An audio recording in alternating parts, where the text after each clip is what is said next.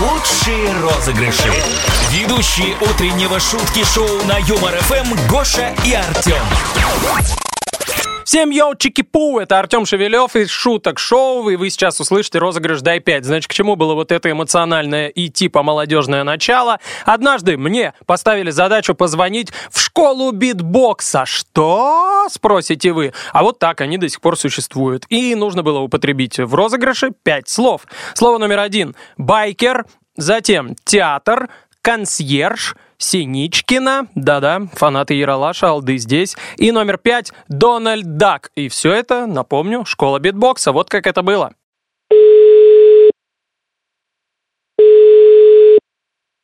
Коннект школа, здравствуйте. Девушка, здрасте. А скажите, пожалуйста, у вас, я сейчас это погуглил, номер ваш битбоксу учится, да? Да, все правильно. Ага. Смотрите, просто какая история. У нас встреча выпускников школы. Ну, скоро, в школе. То есть сколько мы уже не виделись, там, я не знаю, лет 15, наверное. И все такие из себя успешные, типа там, кто гендиректор, кто там успешный, я не знаю, кто там певец, танцор. То есть все выбились в люди.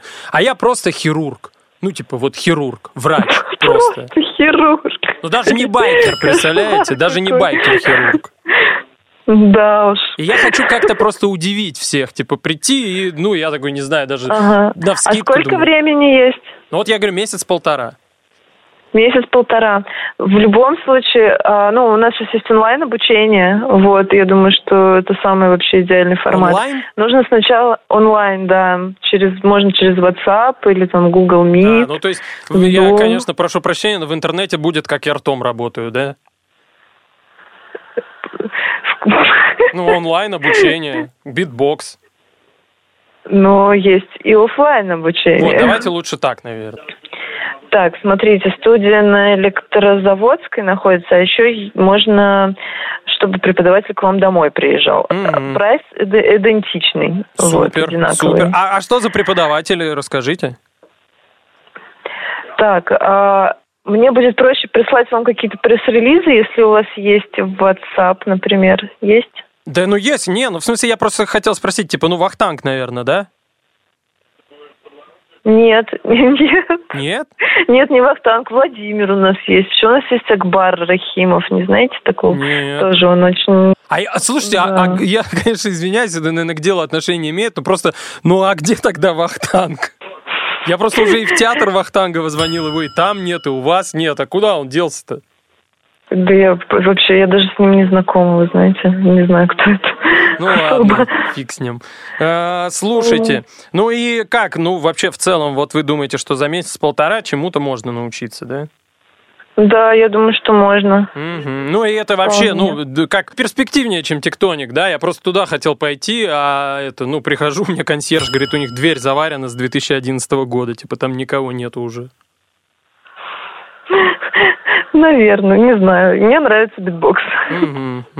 А там же звуки еще разные, да, вот имитируют? Ну, то есть это же не только вот это пум-пум, то есть там же еще звуки какие-то прикольные, да?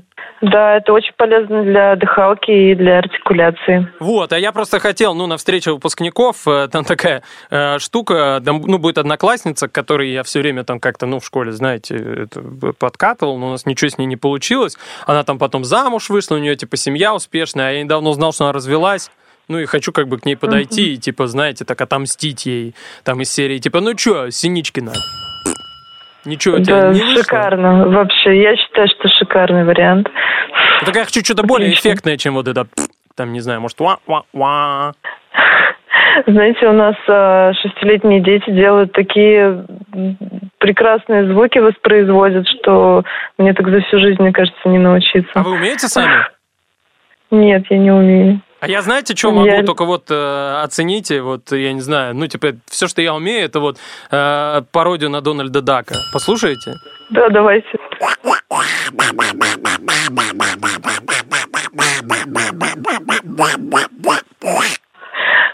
Да, Алло, мне кажется, что что Дональд Дак не подумал бы, что это он. Вы его прям, поддержали серьезно. Это радио Юмор ФМ, это шутки шоу. Меня зовут Гоша Гаглоев, рядом со мной Тёма Шевелев, который... Вы не думайте, что он прикидывался придурком, он такой есть на самом деле. Вот такая задача у него была — разыграть школу битбокса. Это все телефонный розыгрыш, да, мы шутки шоу. Здрасте, скажите, как зовут вас, извините, если забыл.